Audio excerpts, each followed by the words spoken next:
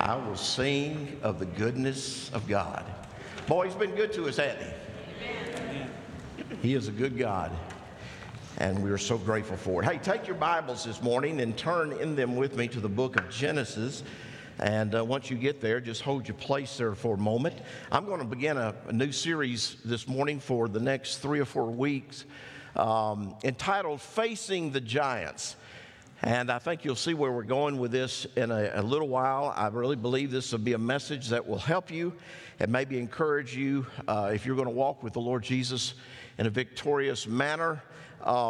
Facing the giants. We all have giants we have to face. And the title of the message for this morning is Giants in the Land. Giants in the Land. Well, I love preaching from the Old Testament.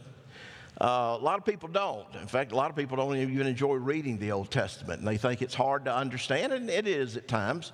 And they say, well, it really doesn't have anything to say to me today, living today. And if you believe that, you're sadly mistaken.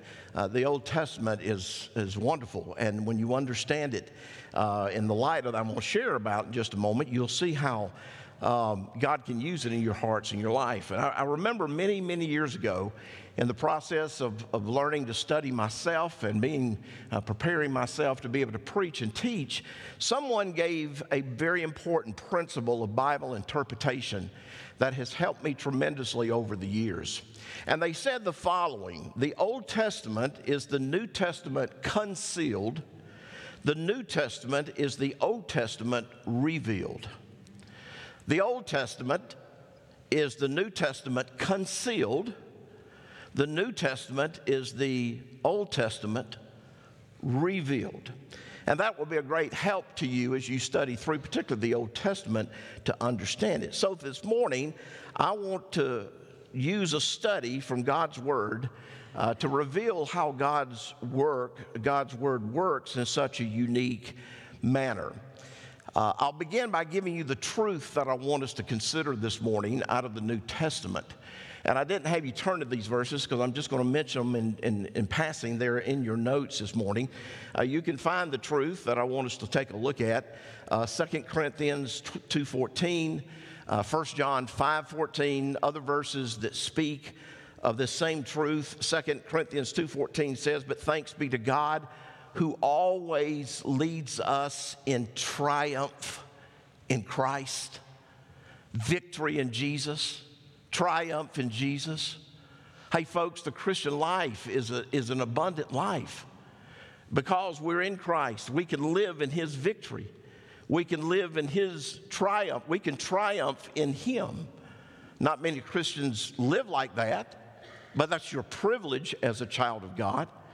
John goes on to say in 1 John 5:4, "For whatever is born of God overcomes the world, and this is the victory that has overcome the world, our faith." And as a believer in the Lord Jesus, we can walk in His triumph. We can walk in His victory over everything that might try to defeat us in this life. Jesus said this once: "I've come to give you life and life more abundantly." Are you living in that life? Do you know His fullness? Do you live in His victory? Well, that's the New Testament truth that is revealed to us through Christ. Well, let's go into the Old Testament and see how that truth is concealed. And it's concealed all throughout the Old Testament, later to be revealed through the person of Jesus Christ. You don't have to go very far into the book of Genesis, the very beginning of your Bible, where you are introduced to the topic of giants. The topic of giants. And as you read through the Old Testament, you will find that giants are mentioned numerous times. And it's interesting to note that almost every time giants are mentioned in the Old Testament, it's done so with them standing in the way of God's people, walking in God's victory. In other words, every time we see in the Old Testament giants dealing with God's people, they're trying to keep God's people from having God's best. So I want us to walk through the scriptures this morning. It was funny this morning. Claire made the announcements in the first service, and she said something that I told her. I told her to get up and get going. We got to get going. I had a 2-hour sermon to preach. And she got up and told the first service I had a 2-hour sermon to preach. The bad thing about it, they believed her, I think.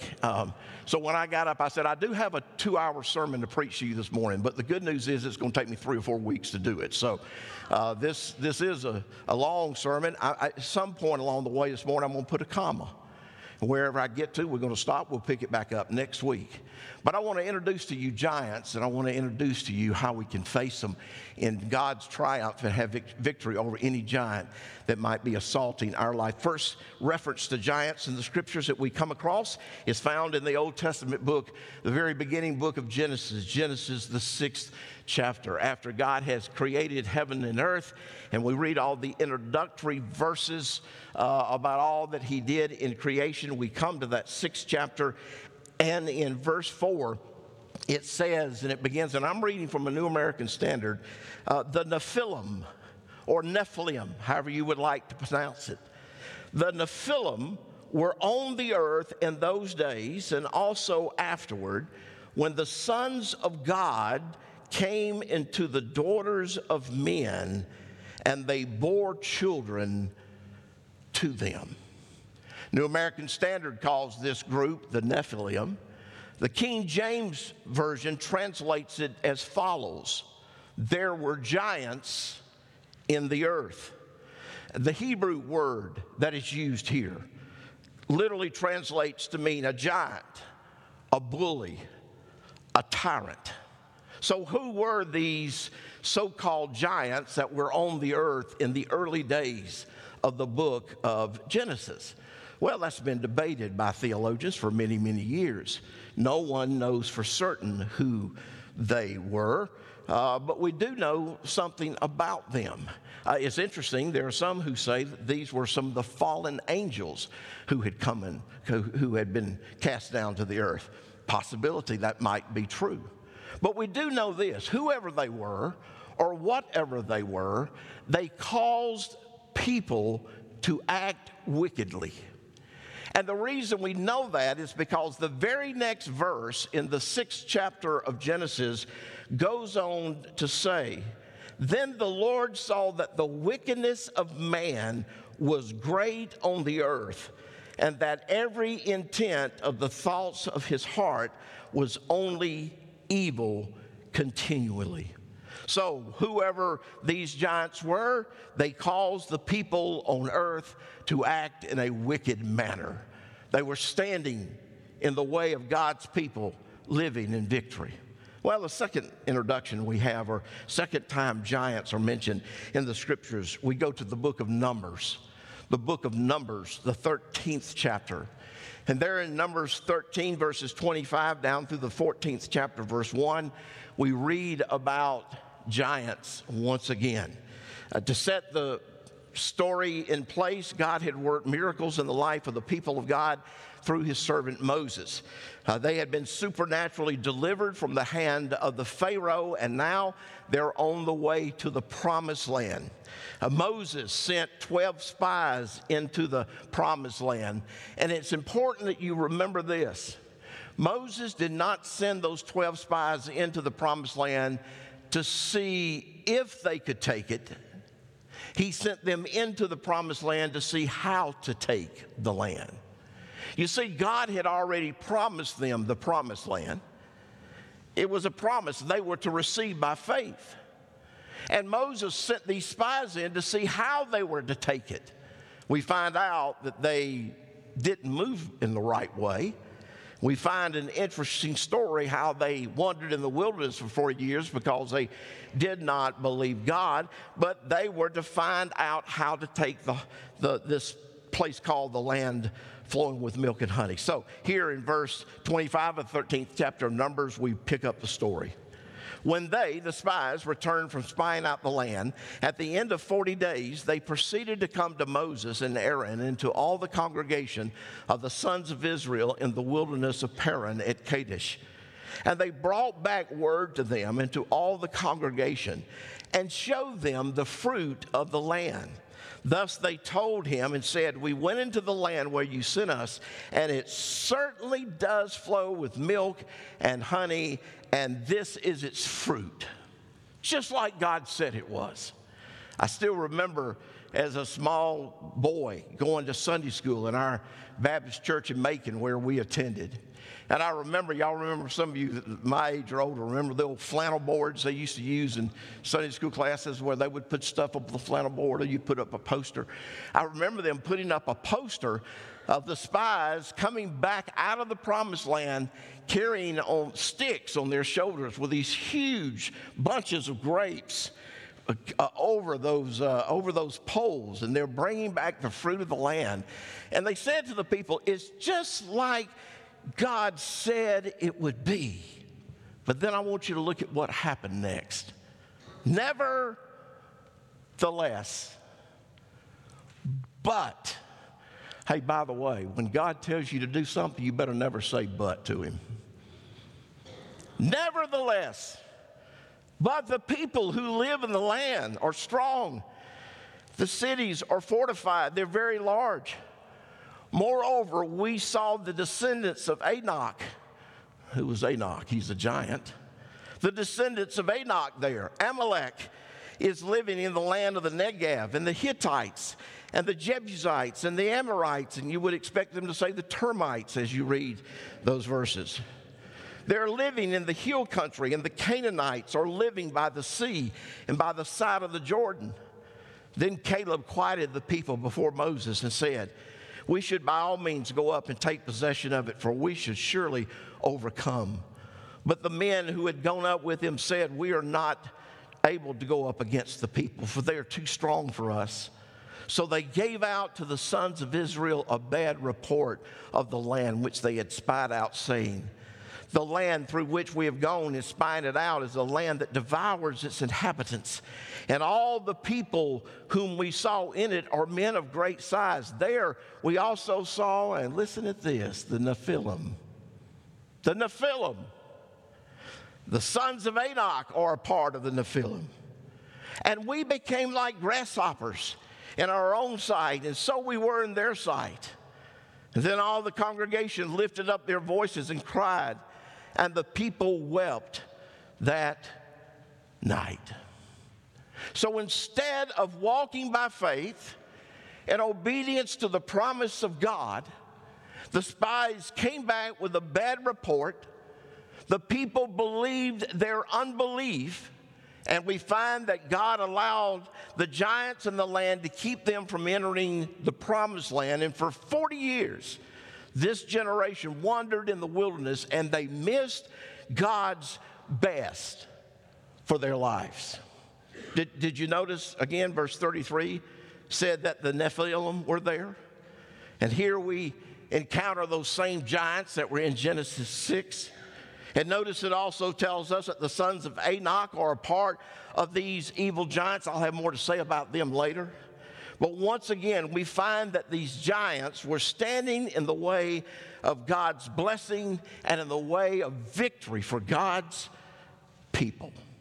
Hey, I have to ask you this morning, I wonder today, what giant is standing in your way of having God's very best in your life?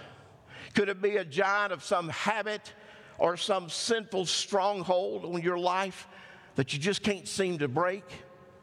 Could it possibly be that giant of fear or worrying or fretting that stands in your way? Could it be a giant of a strained relationship that keeps you from having God's best? Maybe it's the giant of doubt and unbelief.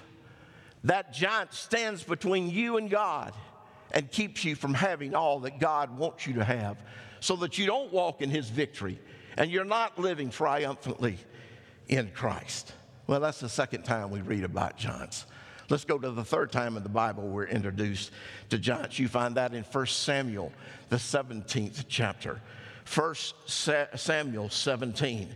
And this is a giant that we all know about. If I was to ask you this morning, stand up and name me a giant in the Bible, everybody would get this one right. Who would it be? Goliath. That's who we're introduced to here in 1 Samuel 17.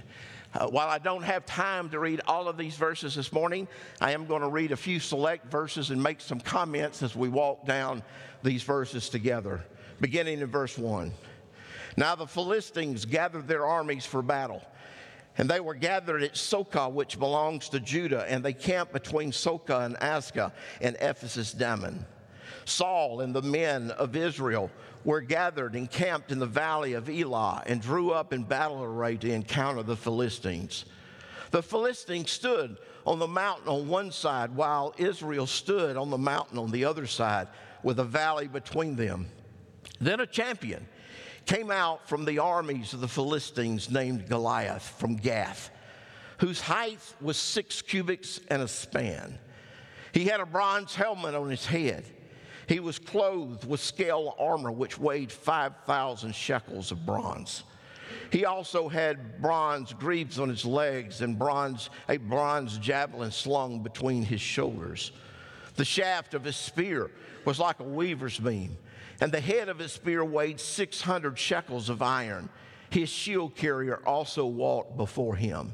He stood and he shouted to the ranks of Israel and said to them, "Why do you come out to draw up in battle array?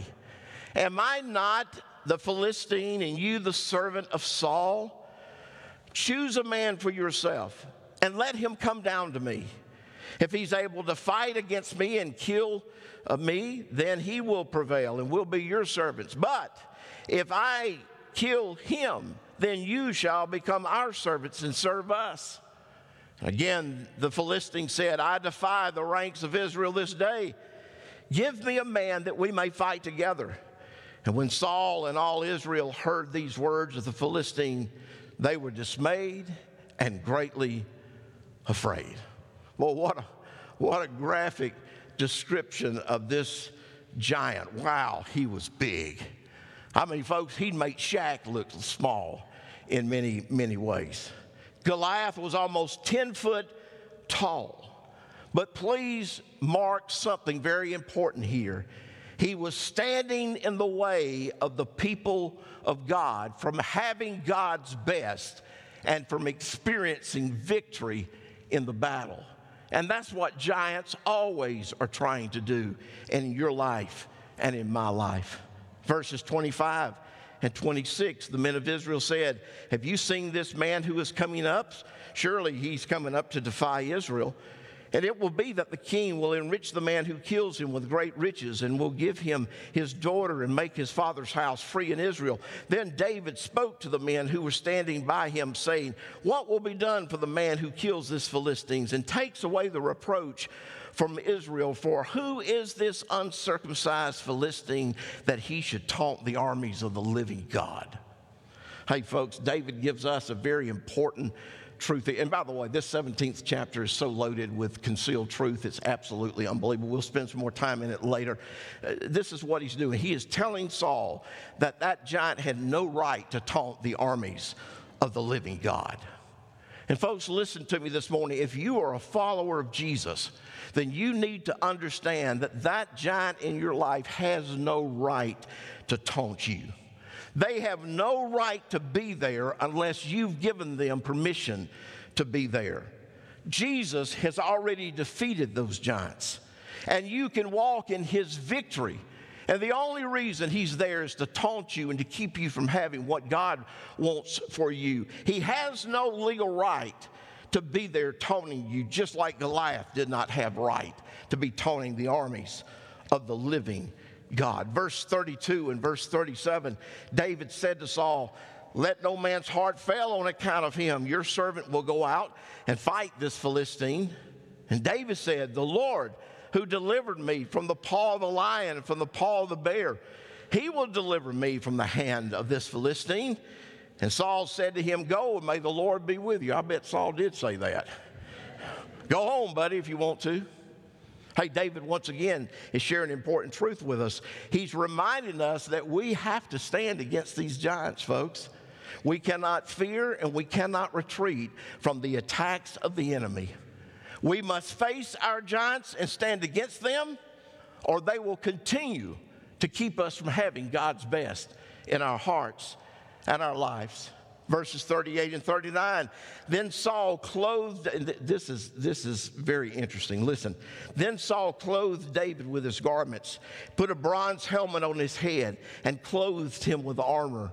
David girded his sword over his armor and tried to walk, for he had not tested them. So David said to Saul, I cannot go with these, for I've not tested them. And David took them off. Now, please notice that David could not stand against Goliath with Saul's armor. And in the same way, we cannot stand against the giants in our lives with the weapons of the flesh. In light of what we are told in 2 Corinthians 10 and Ephesians 6, we cannot do battle against the enemy in our own strength or with the weapons of our flesh. We must stand against the enemy, the giants in our life, in God's power and with the armor of God in order to defeat him with the weapons that God has given us to defeat him with. And we'll come to that again in another week or two. Verse 45, then David said to the Philistine, you come to me with a sword and a spear and a javelin, but I come to you in the name of the Lord of hosts, the God of the armies of Israel, whom you have taunted. And again, David gives us a key for fighting the enemy, the giants in our lives. We must do war in the name of the Lord of hosts. And folks, when we do so, those giants have to bow at the name of the Lord Jesus Christ. Then verse 40, one of the most interesting verses in this whole story about David. It has intrigued me for years. It says this, he took his stick in his hand, and he, David, chose for himself 5 smooth stones from the brook and put them in the shepherd's bag which he had, even in his pouch, and his sling was in his hand, and he approached the Philistine. Again, I've always been intrigued by this verse. David picked up 5 stones out of the brook, but he only needed 1 to kill Goliath. Now, in the first place, there's a lot of symbolism, a lot of type there in those verses. We'll come back to that later. But he picked up 5. Now, let me ask you, why did he pick up 5 stones? Was he afraid he was going to miss? Well, I don't think so, and here's the reason. David had 1 shot at that giant. If he'd missed with that first stone, there would have never been time to reload. He would have been dead in a heartbeat. Goliath would have tore him apart. There would have been no chance to stick another stone in his sling and throw it at that giant. That's not why he picked up 5 stones. You see, Goliath had 4 sons, and David was going to kill them too. But for some reason, he left that job undone. We'll talk about that more a little bit later on. Now, it's important that you know that David did all of this when he was just 17 years of age.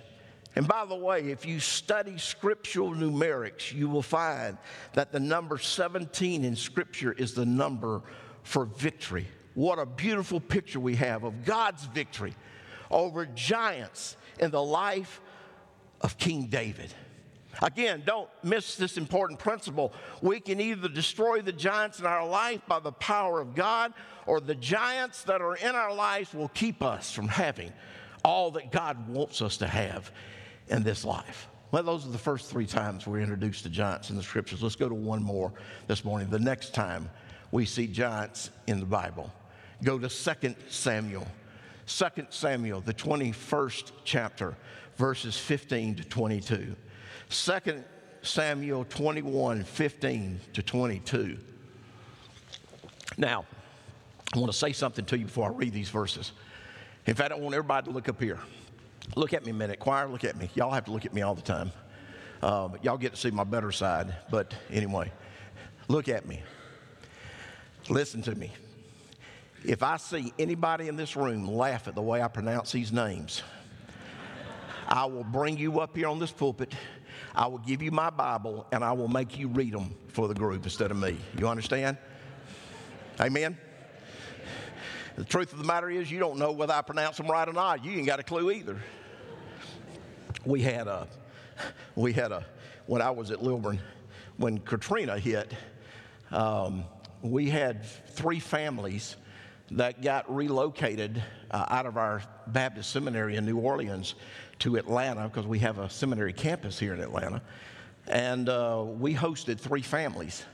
And one of those families, and they all joined our church, were part of our church. They lived in some missionary housing that we had. One of those families was Dr. Francis Kimmett. Now, Dr. Kimmett was the head of the Old Testament and Hebrew department of the undergrad studies of New Orleans. I mean, I've got the head dude teaching Old Testament and Hebrew, sitting in my congregation every Sunday listening to me preach. I didn't preach out of the Old Testament for 3 years. You talk about being intimidated. And not many people intimidate me, but he did. He didn't mean to. We became very close friends, very good friends. And I tell you, I got over that intimidation one day. I was teaching through one of the minor prophets on Wednesday nights, and I got to one of those names. It's about this long. Y'all know what I'm talking about. And I had no clue how to pronounce it, so I went to find Dr. Kimmett. He was teaching one of our ESL classes for a second language, English second language. I interrupted his class. I said, Dr. Kimmett, I'm fixing to go teach. I need some help. And I showed him the verse. I said, hey, tell me something. How do you pronounce his name right here? He looked at it and he went, Ken, I ain't got a clue. I never worried about him sitting out in my congregation again. He didn't have a clue. I didn't have a clue. It didn't make any difference. But seriously, listen as I read. 2 Samuel 21. Now when the Philistines were at war again with Israel, David went down and his servants with him. As they fought against the Philistines, David became weary. Then Ishbi-Benob, can you imagine a mother naming her child that? Ishbi-Benob, who was among the descendants of the giant, the weight of whose spear was 300 shekels of bronze in weight, and was girded with a new sword. And listen at what it says about this giant. And he was intended to kill David. You might think that giant in your life is no harm to you. But folks, let me say this to you this morning loud and clear. The enemy has placed that giant there to kill you, to steal everything he can from you, to take away the very life and the blessing of God from your life. Jesus once said of the devil, he called him a thief. And he said, the thief comes only to do 3 things: to steal, to kill, and destroy. So I don't know what giant you're facing this morning, but that giant's there for 3 reasons: to kill, to steal, and destroy life from you if you don't deal with him properly. Just like this giant intended on killing David, so that giant in your life is trying to destroy the life of God in you if he could. But Abishai, the son of Zeruiah, helped him, had struck the Philistine and killed him. Then the men of David swore to him, saying, you shall not go out again with us to battle, so that you do not extinguish the lamp of Israel. Now it came about after this that there was war again at the Philistines with Gob.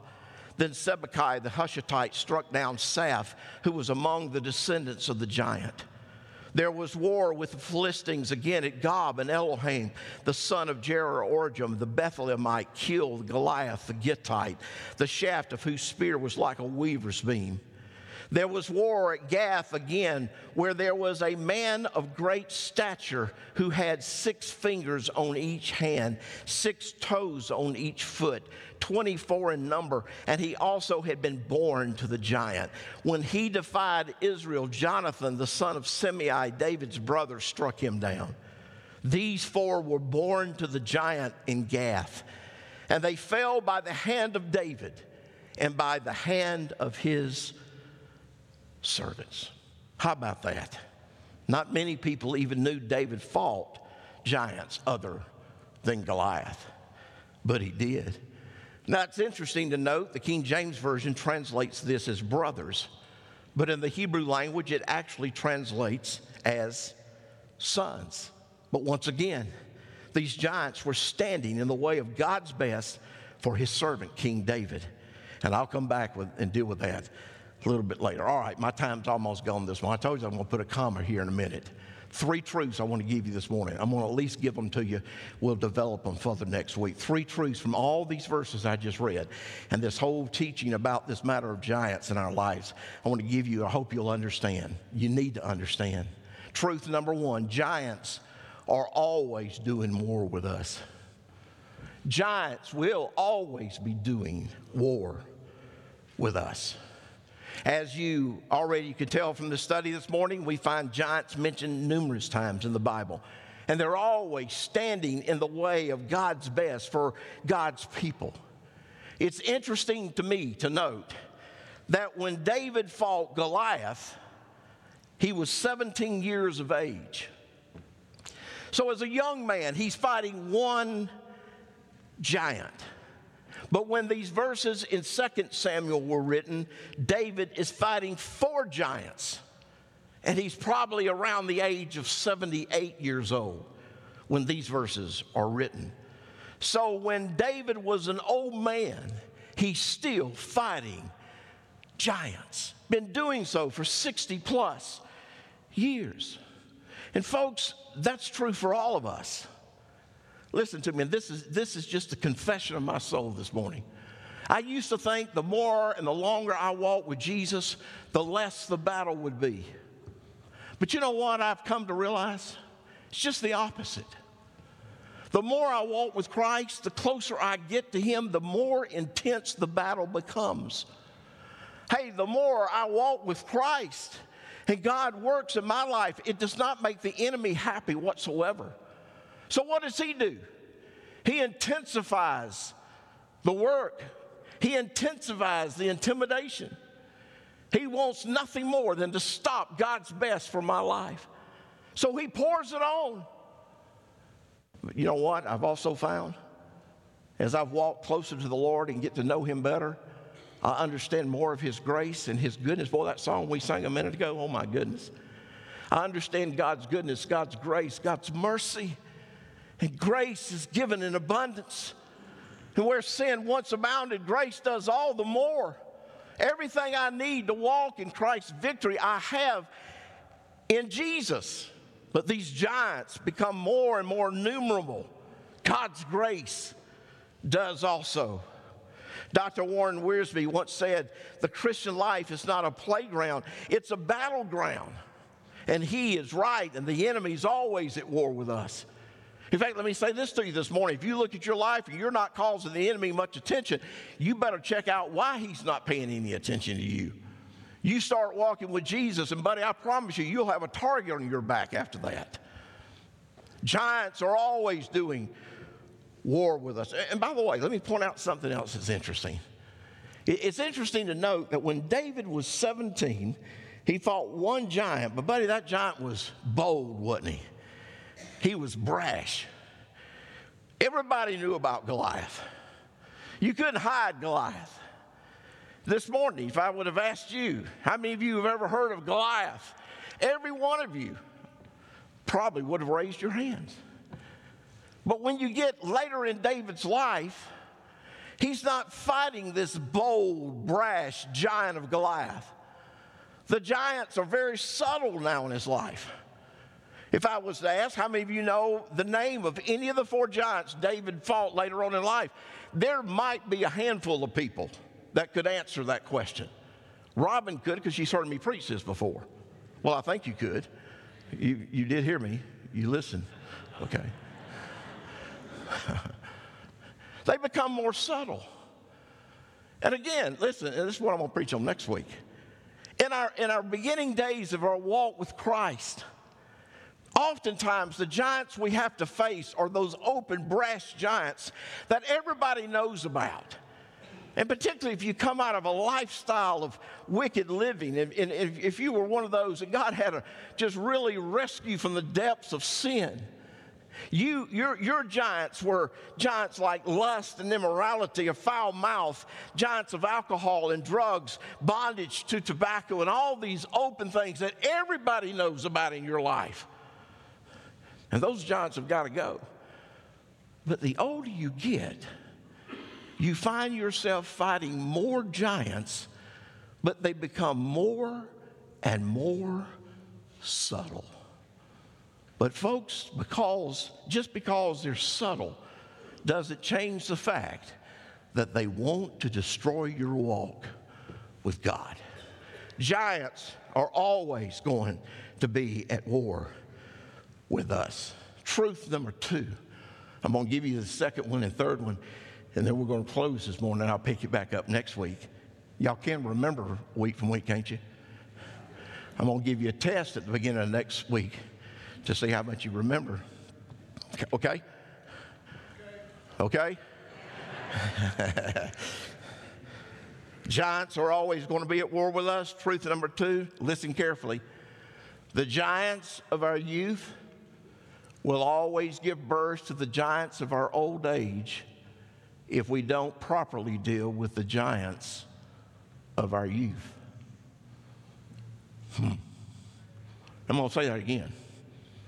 The giants of our youth will always give birth to the giants of our old age if we don't properly deal with the giants of our youth.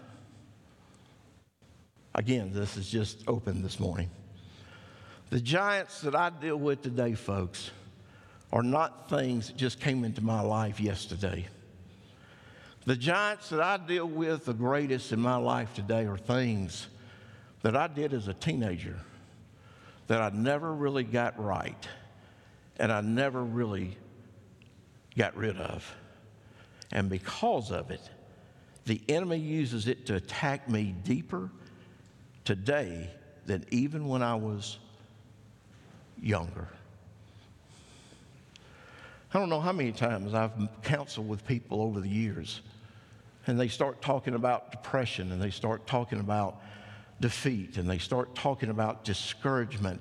And when you really start to dig into their life, they always go back somewhere in their past where something happened and they never really dealt with that giant properly. And because they didn't deal with that giant properly in their youth, it's now come back to haunt them, and they're being attacked worse than ever, because the giants of our youth will always give birth to the giants of our old age if we don't deal with the giants of our youth properly. Truth number 3. We'll develop that next week. Truth number 3 that you need to remember. It's interesting. When David got to the point he was fighting 4 giants in his life, he could no longer do it his own. It's interesting that the Bible says David became weary. And that third truth is simply this: you need help in defeating your giants. Hey, I got news for you. You can't on your own. Now that's not very nice to say, because we're all self-made people. We all like to think we have the ability to deal with anything that life comes our way, or that the enemy throws our way. But I got news for you this morning. You can't deal with the giants in your own strength. You need help. And just like David, you need help in defeating those giants. Now, the good news, the help's there. And God's graciously given us all that we need to be able to defeat the giants in our life. And again, we'll talk about this in the next couple of weeks. But you need help in defeating those giants. I'm going to close with this last story. It's a true story. I have not asked my son for permission to share it, but I think he'd give it to me. If he didn't, he'll let me know it later. Our youngest son, even though he was raised in a home that taught him early on about the dangers of alcohol, and he knew how much his dad despised alcohol. My son, Robin's son, got Well, I'll just be honest with you, he became an alcoholic, even as a young man. A lot of things happened along the way. He knew it was a problem. We knew it was a problem. But he never got to the point, he always just kind of blew it off. I quit when I want to, which an alcoholic always says. The problem is they just can't quit. It got so bad, he got in trouble with the law. He almost lost his wife over it. He came real close to losing 3 precious little girls. Almost got fired from his job. And believe me when I tell you, he hit rock bottom, crashed. When he finally got to that place, by God's grace, Joel finally realized he couldn't defeat this giant. He knew the Lord. He'd come to know Christ many years ago. And I really truly believe he came to know Jesus. But Joel knew he couldn't defeat this giant on his own. When he started reaching out, crying out for help, help was given to him. And do you know what's happened? We've watched God do a work, a miracle in the life of our youngest son, not only to deliver him from the alcohol, but watched him restore his family. This morning, do you know what my son's doing? He's been at 2 worship services. One, he's outside in this freezing cold weather with a parking ministry at his church. He goes to a huge church in Snellville, Georgia. He oversees the parking of getting people into God's house. And then after he has served for an entire service, he walks in with his family and he sits down and he worships the Lord Jesus. And he's walking with Christ faithfully day in and day out. God has defeated that giant, but it took a lot of help. Hey, you need help. We'll find out where that help comes from in the days to come. Father, thank you for your word today. Thank you for the privilege that we have to be here. Thank you for the victory that is ours in Jesus. Thank you for all that you've done for us so that we can walk victoriously. Oh Lord, though the enemy may want to assault us, there's a victory in Jesus. Help us, Lord, to understand that. Help us to run to him. May we live triumphantly in him. And this morning, if you're here, there's never been a time in your life that you've given your life to the Lord Jesus Christ, I can't think of a better time, better place than right here, right now. And in just a moment, Lee's going to come back. He's going to lead us in what we call an invitational song. We're going to stand. We're going to sing. If you need to give your life to Christ, God's knocking at your heart's door right now. You just feel compelled to come and give your life to Christ. I'm going to be standing down in front while we sing. Would you just simply step out from where you're standing? Would you make your way down front, take me by the hand, and just say, Pastor Ken, I need to give my heart, my life to Jesus. We have staff members who will take you back to the back for a few moments and share with you from God's Word how you can be saved and how you can come to know Jesus as your Lord and Savior today. That's where your victory is going to start. It never will come until you have the King of Kings and the Lord of Lords into your heart and your life. Christian, if God has spoken to you, this altar is open. If you want to come kneel and bow for a few moments, you can't kneel at this altar here at the front pew. You can certainly do that. Or maybe just where you stand, you just need to surrender some things to the Lord Jesus, and we'll talk more about that in the days to come. But thank God today there's victory over these giants in our lives. Father, help us to respond at your appeal even now when we ask it in Jesus' name. Amen. Would you stand to your feet? Leads us in our singing. You respond as God has spoken to your heart.